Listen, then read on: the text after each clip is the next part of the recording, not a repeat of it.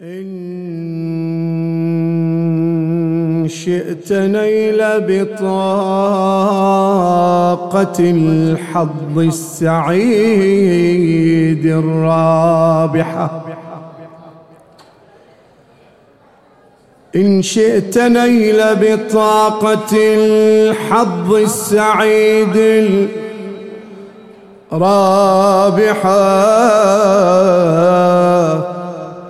أو شئت في الدنيا السعادة والحياة الناجحة، اقصد إلى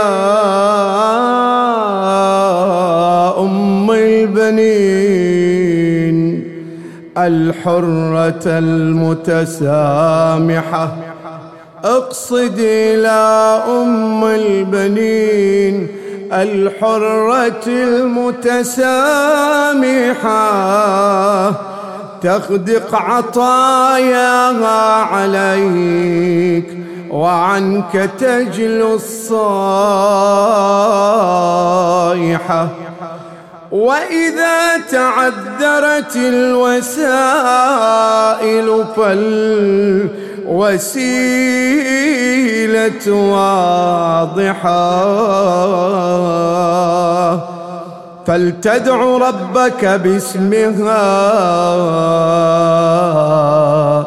واهدي إليها الفاتحة. وجودك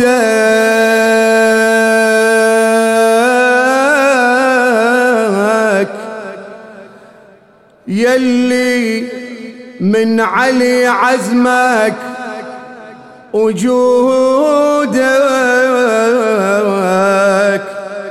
أوصيك احمل الراية،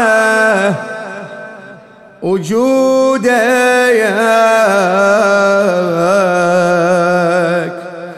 يا ابني وضحي الزينب، وجودك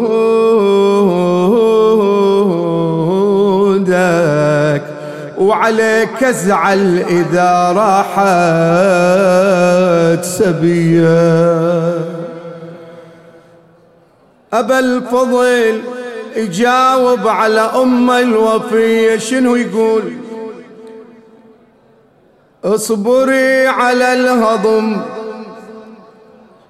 اصبري على الهضم لو طال بعداي، واعذريني العقيل الضيع بعداي، شسالف يمه تدرين بعداي،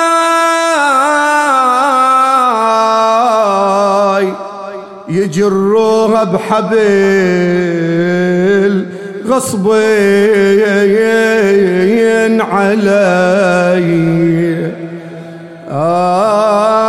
يجروها بحبل غصبين علي،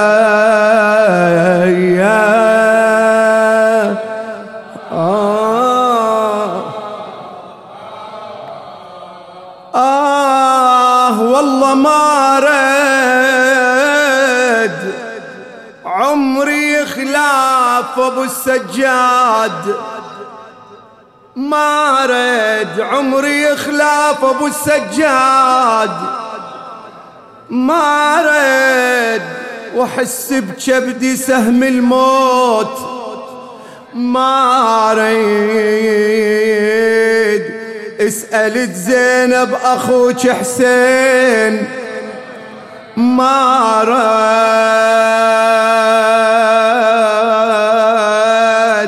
اسألت زينب أخوك حسين، ما رد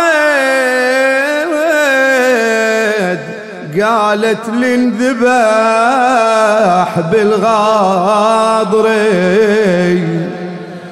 قالت لنذبح بالغاضري،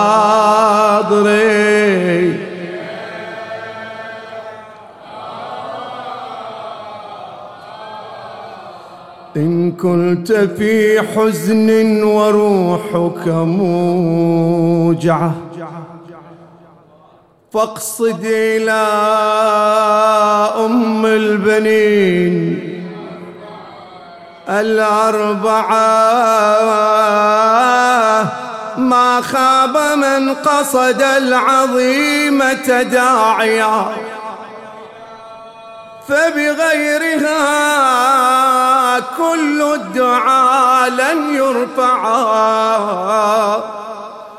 زوج الوصي وربنا أعطى لها شأنا ويحظى كل شأن من سعى.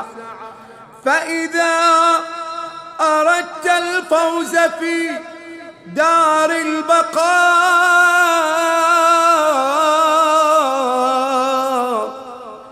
فالله يسمع عبده إن ما دعا. فارفع كلا الكفين قف متوسلا في موقف الناعي عليها لو نعى. سترد حتما بالغنيمة متخما ويعود قلبك بالسعادة موسعا.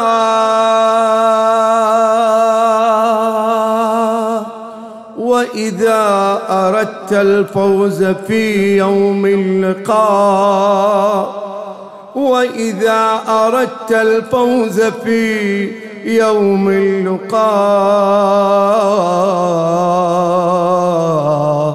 فاقصد إلى أم البنين الأرض. فاقصد إلى أم البنين. طيبوا أفواهكم بالصلاة على محمد وآل محمد. تفضلوا. اللهم صل وسلم.